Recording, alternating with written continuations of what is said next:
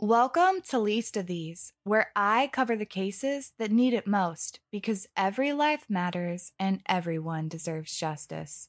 I'm your host, Leah D. Today, I'll be covering the murder of Travis Howland in the Jicarilla Apache Nation in Dulce, New Mexico.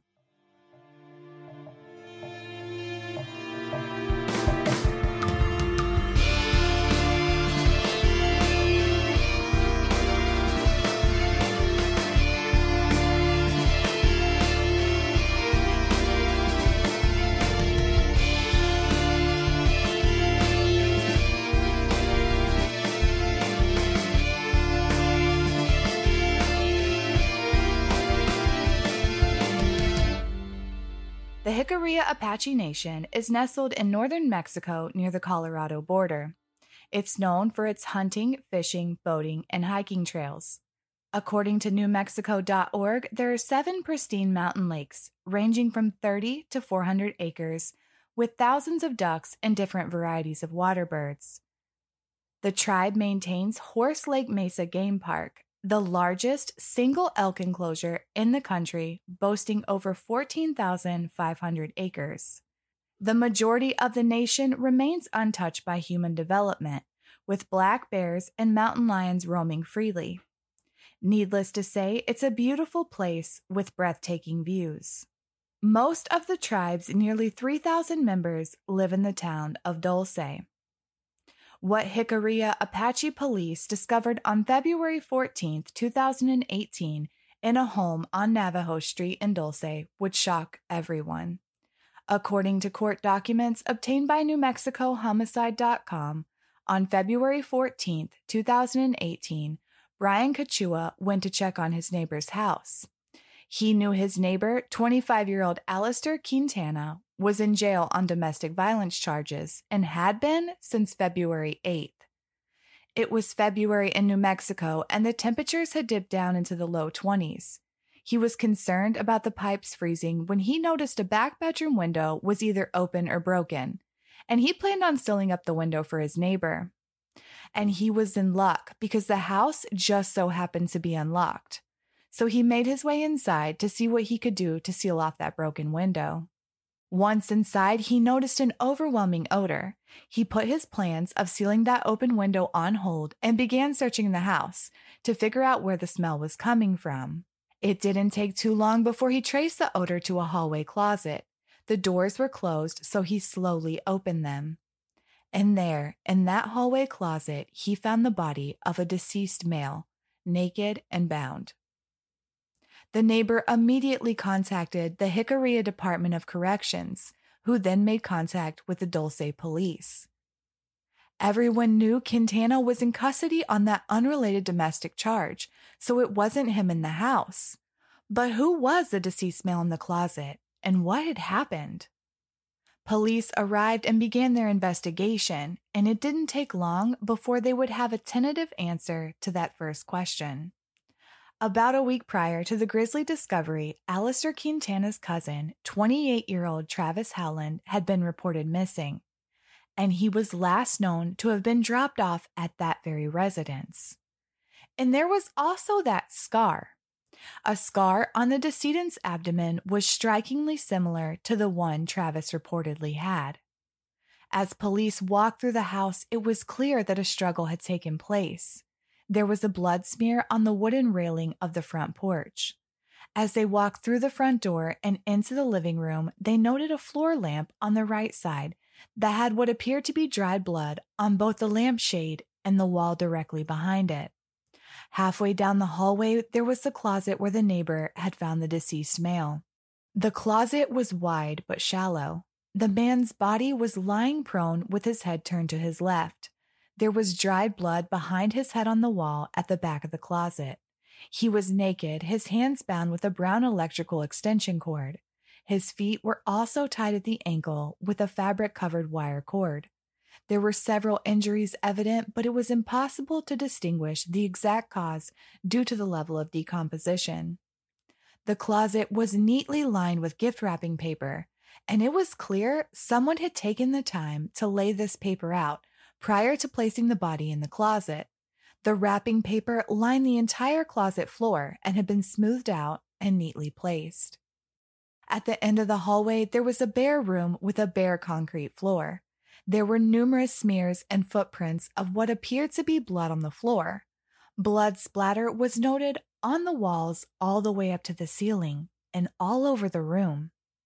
Inside that room, there was what police described as a low bench, a towel lying on the floor with blood, 2 wooden implements that were likely the handle of a hoe, shovel, or broom that had been broken with jagged points on one end and wrapped with dark-colored foam and duct tape on the other.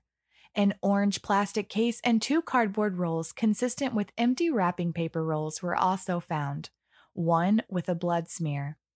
There were 2 bathrooms in the house. The first one had what appeared to be a feces stain on the floor, the other with what appeared to be blood stains on the baseboards. The second bathroom also contained a pair of jeans and a purple silky shirt. A towel that was so stained with blood, police thought it was light brown in color.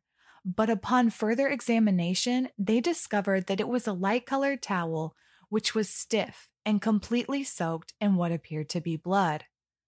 Officers on the scene noted that the heat was turned all the way up, possibly in an attempt to speed up the decomposition process. What the hell had happened at 66 Navajo Street and why? Since this took place on tribal lands, the FBI was called in to assist in the investigation.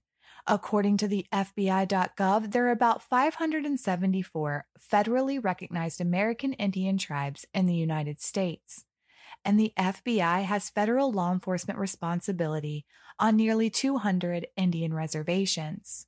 This federal jurisdiction is shared concurrently with the Bureau of Indian Affairs, Office of Justice Services. The FBI and the Dulce Police Department got right to work.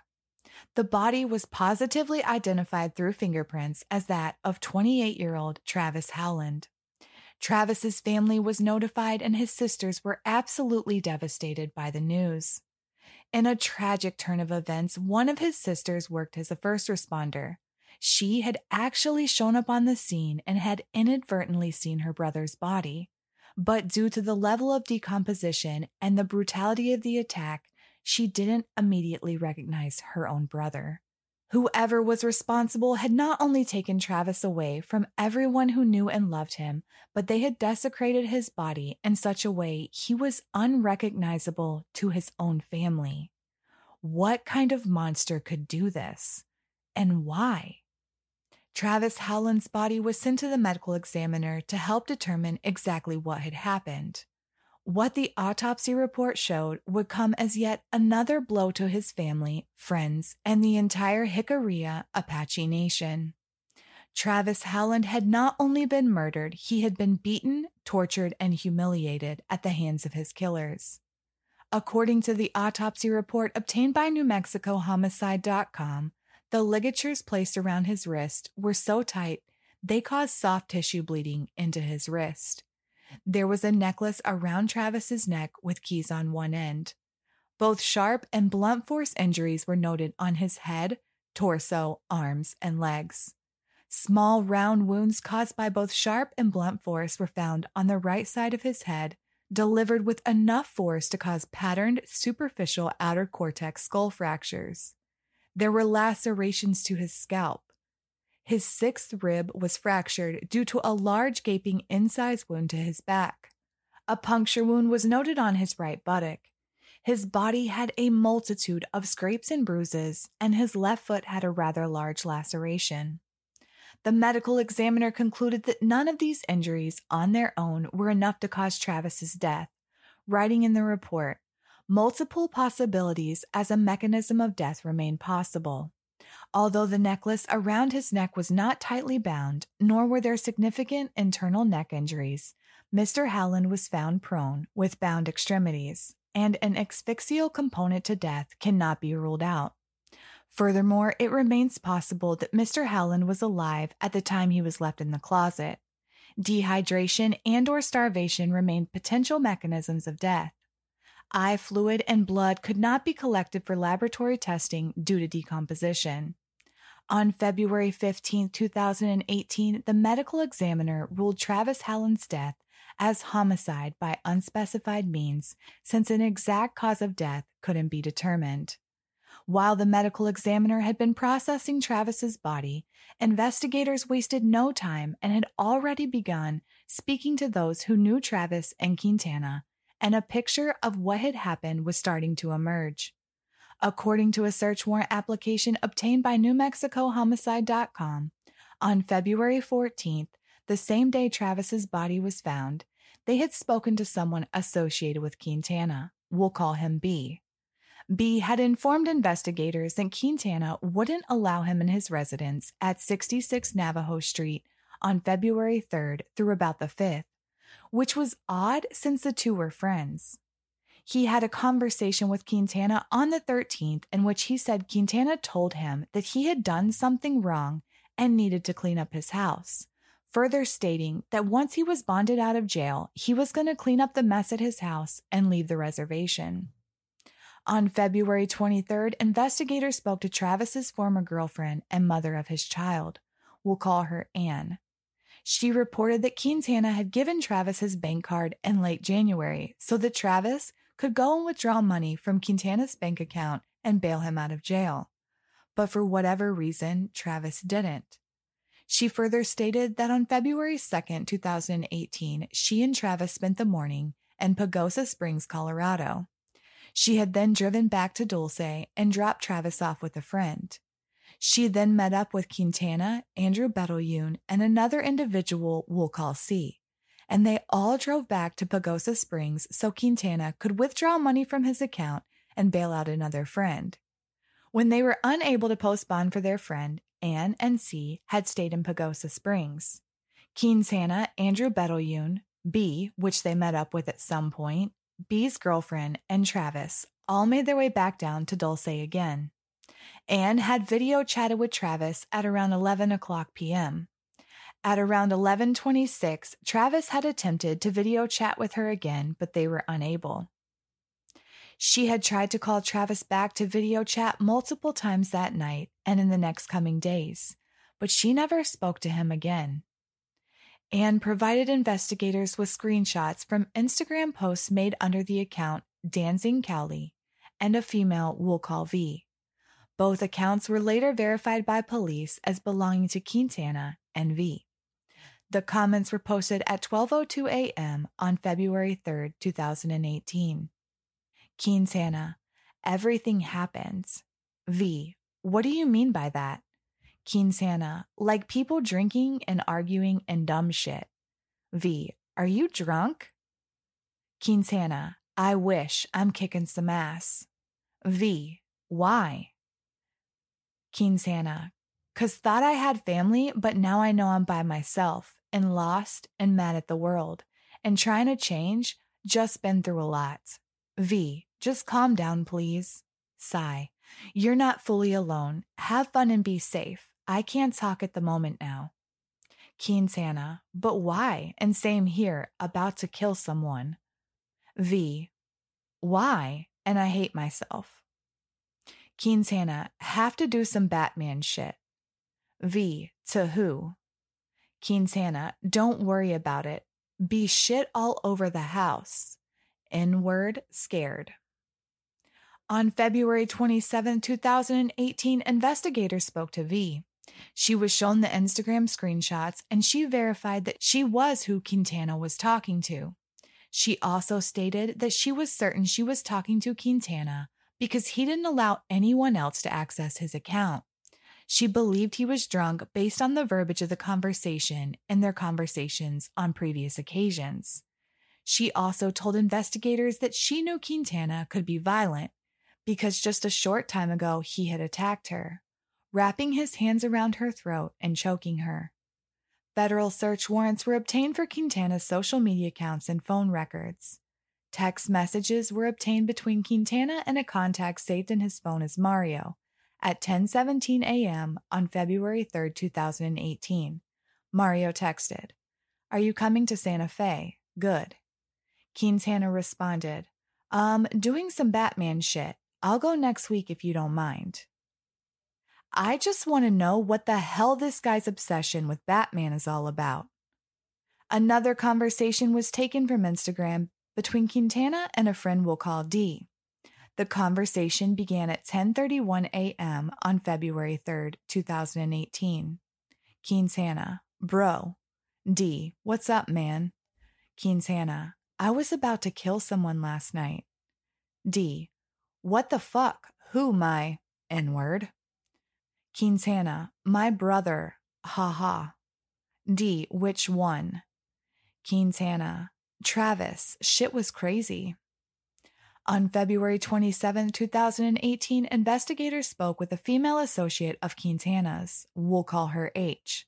I know I'm driving y'all crazy with all the letter names, but witnesses were identified in the court documents by initials only, so that's how we're going to keep it. H informed investigators that there was bad blood in the past between Quintana and Travis due to a sexual relationship between Travis and Quintana's biological mother. H also revealed that she knew Quintana could be violent, especially when intoxicated or on drugs. It was discovered that Quintana had not only been talking about Batman shit or killing his, quote, brother on social media, he had ran his mouth while in jail too. 2 men who were incarcerated with Quintana at the Jicarilla Detention Center spoke with an FBI special agent. One, who we'll call Jay, said that on February 12, 2018, Quintana had approached him and struck up a conversation. And he didn't want to talk about what was on the lunch menu or what he had gotten from the commissary, but instead had told this former inmate that he and Andrew Betelgeuse had tortured and killed someone and left him bound and in a closet.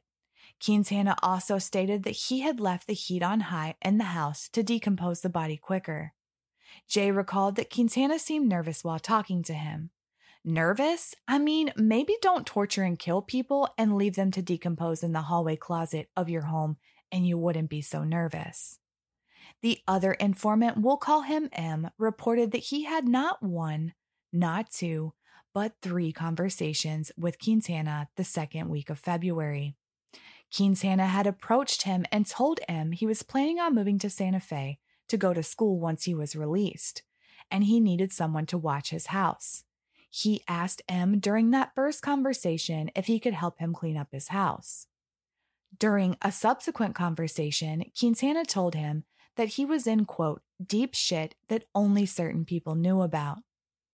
And he must have thought M was a janitor or something, because during their final conversation, Quintana again asked M to help him clean up his house when they were released, stating that he needed to get something out of his house before it started to stink, and if he did not get it out before it began to stink, it would result in a manslaughter charge. On May 24, 2018, Alistair Danzig Quintana was arrested in Dulce, New Mexico for murder in Indian County. Again, according to court documents obtained by NewMexicoHomicide.com. On June 28, 2018, a search was conducted at Quintana's residence with his consent, and investigators seized a knife and hammer, both with dried blood on them. Remember Andrew Betelgeuse and what that jailhouse informant had reported to investigators that Quintana had said. He had said that he and Betelgeuse had tortured and killed someone and left them in a closet. Investigators had spoken to Andrew Betelgeuse on multiple occasions, and he had denied any involvement whatsoever in the brutal murder of Travis Howland. But according to court documents on July 12, 2018, Andrew Betelgeuse sat down with investigators once again. Only this time, he told them exactly what had happened in the late night hours of February 2nd and the early morning hours of February 3rd. And what he would reveal was far more disturbing than anyone had imagined. But those details will have to wait until next week because we're running out of time. As always, I'll leave you with a little something. On July 2nd, 2018, the FBI had done another search of Quintana's residence at 66 Navajo Street and seized, well, a lot of things, but most notably a machete and a sword with what appeared to be dried blood on both. another sword with a sheath, 2 clumps of black hair, a wooden stick, and a black metal flashlight. Travis Howland was a father and proud Jicarilla Apache. He was a guitar player, a talented graffiti artist, and he loved metal music. 3 of his sisters, Heaven, Harley, and Lauren, spoke to Amanda Martinez of the Rio Grande Sun. Heaven said, "I just miss hanging out with him, just daily life. Daily life was fun with him. He made everything more interesting. He was a character. There is never going to be another one like him, ever. There's not." Travis Howland was only 28 years old when his life was tragically cut short at the hands of someone he once referred to as a brother. You can find more about Travis's case on my Facebook at Least of These or my Instagram at Least_of These. Huge shout out to former cops/court reporter for the Rio Grande Sun, Wheeler Cowperthwaite, for his research on this case.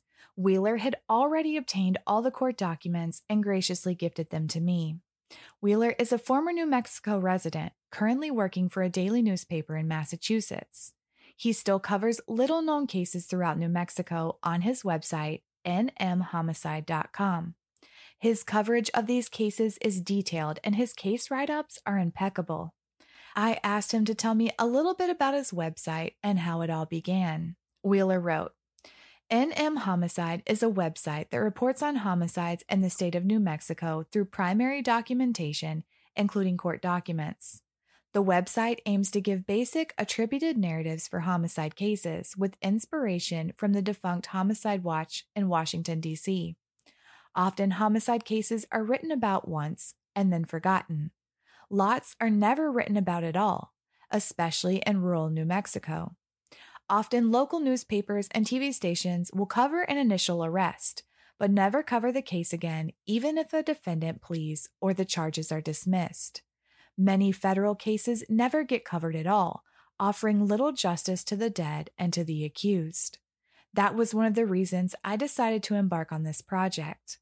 The project was originally supposed to be a podcast, drawing on the easy access to primary source audio through New Mexico's records law, but turned into a news website covering uncovered and undercovered homicides. The project also aims to track jail deaths in New Mexico, to write about them, and to collect and disseminate as much primary source material as possible about each death. No one tracks all jail, in custody adjacent, and prison deaths. Reuters conducted an investigation into jail deaths across the country, but only looked at the biggest jails in the country and individual states. And Wheeler is absolutely right. There was little to almost no coverage of the murder of Travis Howland, which is why I reached out to him. Y'all should check out his work. I'll link his website and information in the show notes and on my Facebook and Instagram. If you haven't subscribed yet, make sure to click that subscribe button. New episodes drop every Thursday, and you don't want to miss an episode. Thank you for listening. Thank you for caring. If you know something, say something. And until next time, be good to each other.